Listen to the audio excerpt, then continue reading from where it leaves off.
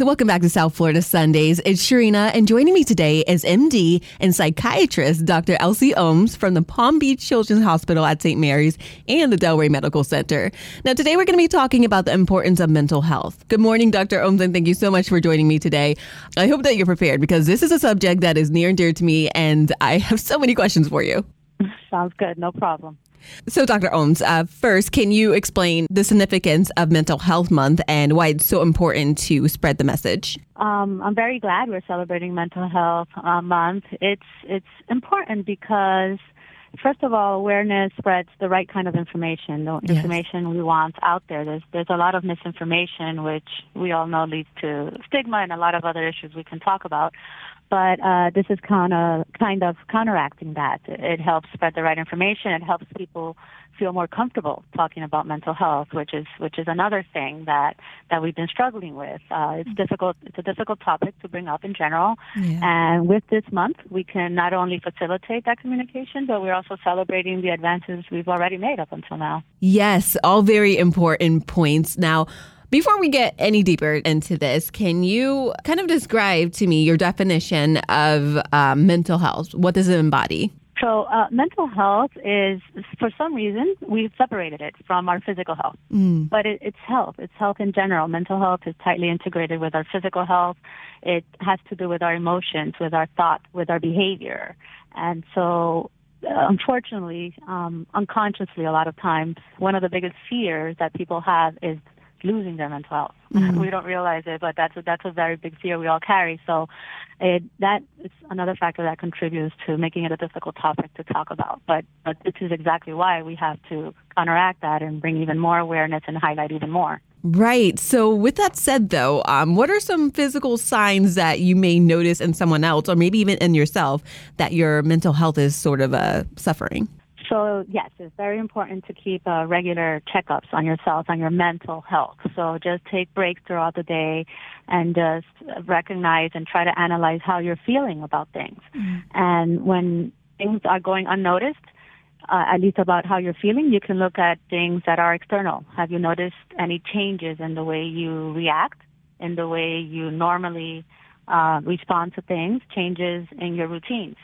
Changes in your schedules, or even changes as to your physical basic needs, like if you are changing the amount of hours you sleep, either more or less hours, if you're changing your appetite, your concentration, even your energy. All of those things can be directly related to your mental health situation. Yeah, I had to notice in myself that anytime I get nervous or anxious, I start fiddling with a piece of jewelry that I'm wearing. Right, and people sometimes don't relate that to your emotions.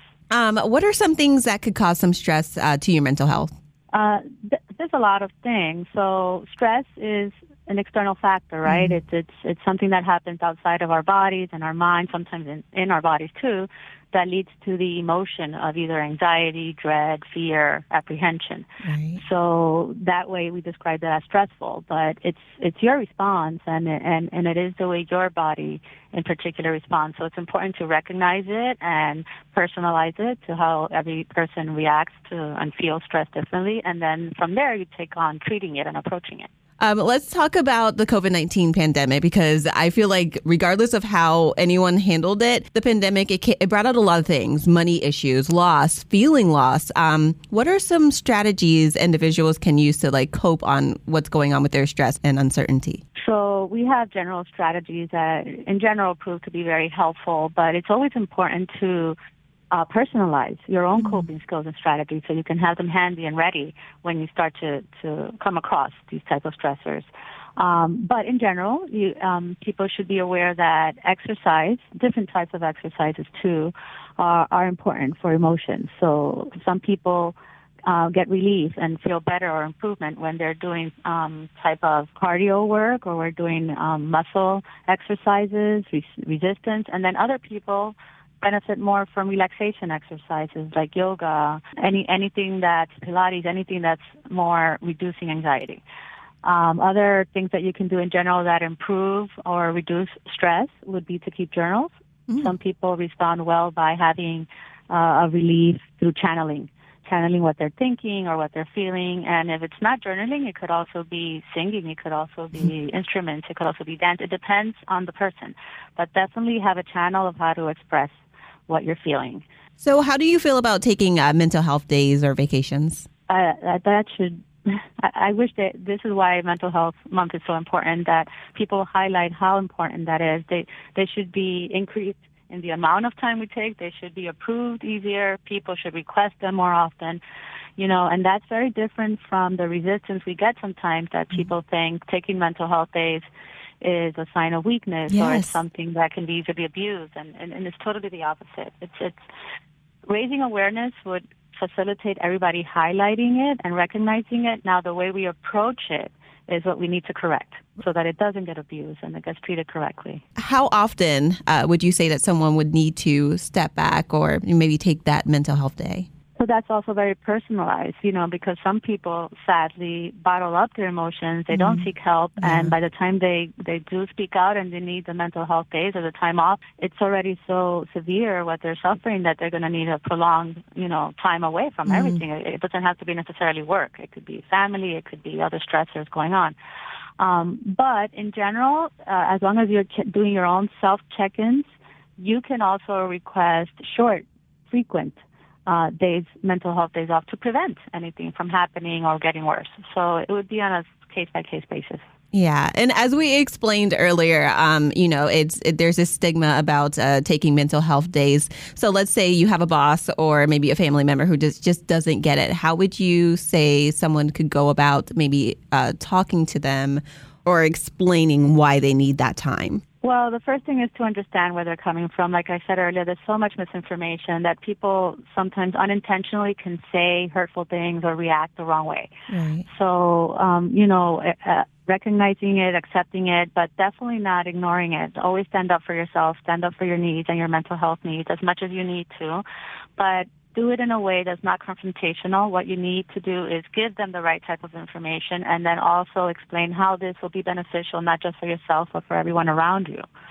And so have a plan. Let them know, this is what I intend to use that time for, and this is what I'm expecting. And you always let them know I could be under the supervision of a qualified professional that can monitor this and can give you information. A lot of people always request time off saying, I don't want anyone to know that it's for mental health. But that's in more places of employment that's getting more accepted and even offered on a startup basis. Yeah. So don't be afraid to say it's mental health. But if you need to, it's fine. You can even approach it through a general doctor sometimes. Primary care doctors are now more open to treating mental health. And if that facilitates your treatment, it's fine, as long as you approach it and address it somehow. And speaking of stigma, there's also another stigma about seeing therapists. A lot of people think that seeing a therapist is for people who are suffering from severe mental decline, or maybe that is some sort of weakness. What would you say to those people who think like that or believe the common misconceptions? Yes, it's something that needs to be challenged. It's not just that the fact that people think that it's a weakness is something that's gone around for generations. Yes. It's portrayed like that in the media. Absolutely. And it's something that's going to be very hard to undo. So that would just be like we said, by raising awareness and being persistent on what it is, on explaining it and spreading out the right kind of information to undo that damage. But the other barrier to seeking the mental health is believing that not only that it's a stigma, but that it's going to count against you, that people will use that as a weapon, or that there's going to be some type of negative consequence. So that's actually less and less every day. There's not denying that has happened in the past, especially before. But now people are very understanding. People have employed, and they fear that they're not going to get the right kind of work or that they need to report it. But mental health is just as private as medical health. It's protected health information. And you don't necessarily have to bring it up except under certain circumstances. And when you do, it is okay to have a mental illness. As long as you're in treatment and as long as you're following the recommendations, you shouldn't be retaliated against for having that condition, just like any other condition. And I think that there are also a lot of people out there who don't feel like they qualify to see a therapist because maybe they'll have an anxiety attack, but it's every once in a while. Or maybe they suffer some sort of depression, but it's goes away right away. What would you say to those people who don't feel like they need to seek any kind of help? Yes, that's another big misconception, unfortunately. So it's not to pathologize every emotion that we have or every feeling. That's not what we're looking for. It's actually the opposite. We need to normalize those emotions. It's okay to be anxious, to be fearful, to be angry, just as it is to be happy and joyful. What's not okay is to ignore it. So even though you may have reacted with anger and you're noticing that it's a changing of behavior, it's happening more often or with stress or anxiety, you do have to intervene because it can progress, it can get worse, and not everyone can tolerate it the same way. Not to mention how those small reactions affect you physically. Every time you're having one of those emotional outbursts, there's a lot of changes that are going on in your body, and it's detrimental, changes in your pulse, in your blood pressure, in your stress levels, in your sleep, cortisol. So a lot of changes that we can actually measure happen when you have these emotions. So this is why you don't ignore it. And this is why when you start to observe it and treat it.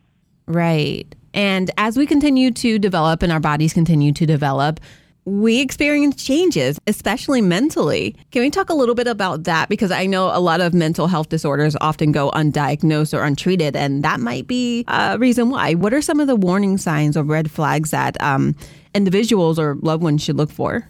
So, like you said, as you go developing throughout time, you may react differently to same levels of stress. That's another thing I frequently hear when people say, well, I used to be able to tolerate this stress at work or to tolerate a breakup very well. So I should be okay, even though this time is different. No, it's not, because with time, we know that there's a cumulative effect. Every time you have a different episode of depression or anxiety, especially if it goes untreated, it gets harder and harder to treat and harder to recover from. Right. And how would you say we would support someone who's struggling with their mental health? No, that's fine. Well, it's important because we, like you said, sometimes come up with people that don't want the help. Yeah. And it's very difficult to approach that if we don't do it in the right way. The first thing is to avoid saying the wrong things, not seeing it as a weakness, not saying, oh, just get over it, not asking them, why are you so emotional? Those are common things that people say they don't realize can be very hurtful. Yeah. So the first thing is to just be with them, even if they don't want the help at the moment. Regularly remind them that when they are ready, you will be there. Facilitate them opening up, saying maybe some of the things you've struggled with or people that that have struggled with that helps them feel a little bit more identified and valued, letting them know that it's okay, that it's not who they are, it doesn't define them, which is another big problem we have. If you have a mental health condition, people think that people are going to be judged or defined just by that, and that's only a small part of who we are as humans. So if you remind them of these things, it's going to be easier for them to open up and then even hopefully go and get the help they need. I know you mentioned it a little earlier, but could you speak specifically to the patient-client's privilege? Because what might be stopping some people from seeking help is the fear that what they're speaking about with their doctors or health professional might get out somehow. Right. So any questions you have about that, you can make an appointment or a consultation just to get the right information from the right professional about it. There are certain positions, obviously public health positions or other jobs, that they will require more in-depth information about any medical or mental health condition in general. There shouldn't be any different. But for the majority of them, if you are in treatment and you are stable, all you need to provide is proof of that, okay? And then as far as what you need to report, everything needs to be reported with your consent because it's a health condition and it's protected by law. And in certain circumstances, it even has even more protection when it comes to mental health. So it's important that you get the details pertaining to your case with the professional you're going to see. Oh, okay. And Dr. Ohms, at your practice, what are some of the things that you and your staff members do to help further a patient along in their journey? So, first of all, it's providing a very welcoming and private environment because the system right now is in crisis. It's struggling. There's not a lot of providers. So a lot of people either get turned away or just turn away on their own when they see that appointments are far away, when they see that the system can be disorganized or that they don't feel that it's reliable. But we have to somehow work within that because it's what we have available at the moment. So what we do is try to explain that to patients in whatever setting we're in, because in my practice we work in hospitals, we work in the outpatient office, we even do telehealth. And we hear the complaints, constant complaining, I can't get through, or I'm not treated fast enough, or the medications are expensive, or there's so many barriers. So one of the things we do is try to ease that for them and work with it and not against it. So the most important thing is not dropping out, not turning away, bringing everyone in with as best we can for now until somehow we get a system that works for everybody. And for those who may not have any access to professional help, what are some alternative resources or support networks? Right. So if you can't get the help that you're looking for, that you need at the moment, still don't give up. Get what you do have available to you. A lot of people don't know that reaching out to others around you is very helpful. Just not being alone, not being isolated is helpful. It depends on the person, but some people do very well with religious groups, and these organizations offer a lot of services and therapists and volunteer people that could be available. Community clinics. Community clinics you can find them online. There's a lot of information. Sometimes even going to the Social Security office, they can tell you what mental health services are in your zip code or around. And definitely online. Online we have a lot of reliable sites that through NAMI, government websites, even university websites, where they can tell you different resources in your area. And then lastly, you can use the phone. The phone is available, especially for crisis situations. 211 through United Way can give you locally where you can go information about that. For crisis situations, especially in the younger population, they can text the 988 line. There's 741-741 text. So there's plenty of options as far as communication online. And does your practice work with people who maybe just feel like they can't afford to see a therapist? Of course, most practices do that, thankfully, nowadays. So we definitely know insurance issue coverage is a big problem also right now. For cash payments, a lot of places will help you as far as a sliding scale, depending on your income. And then there are even community clinics that help when you have very limited finances or no insurance. And even those are available right now. So it's just a matter of getting the information out there. How can listeners contact you in your office or find out more information? So our office is called Psychiatric Specialty Center, and we are available through our private offices, but we also work in the hospitals you mentioned earlier at Delray Medical Center, St. Mary's Medical Center for children as well, and a lot of tenant hospitals, Good Sam Hospital also. So if we can't be reached through the office, through those hospitals, or even the emergency rooms, we could be available for mental health. Yeah, you guys are everywhere. That's amazing. Yeah. Yeah. Dr. Ohms, I think we learned so much today. Thank you so much for joining me and sharing your message. Okay, you're welcome. Thank you for spreading the good word.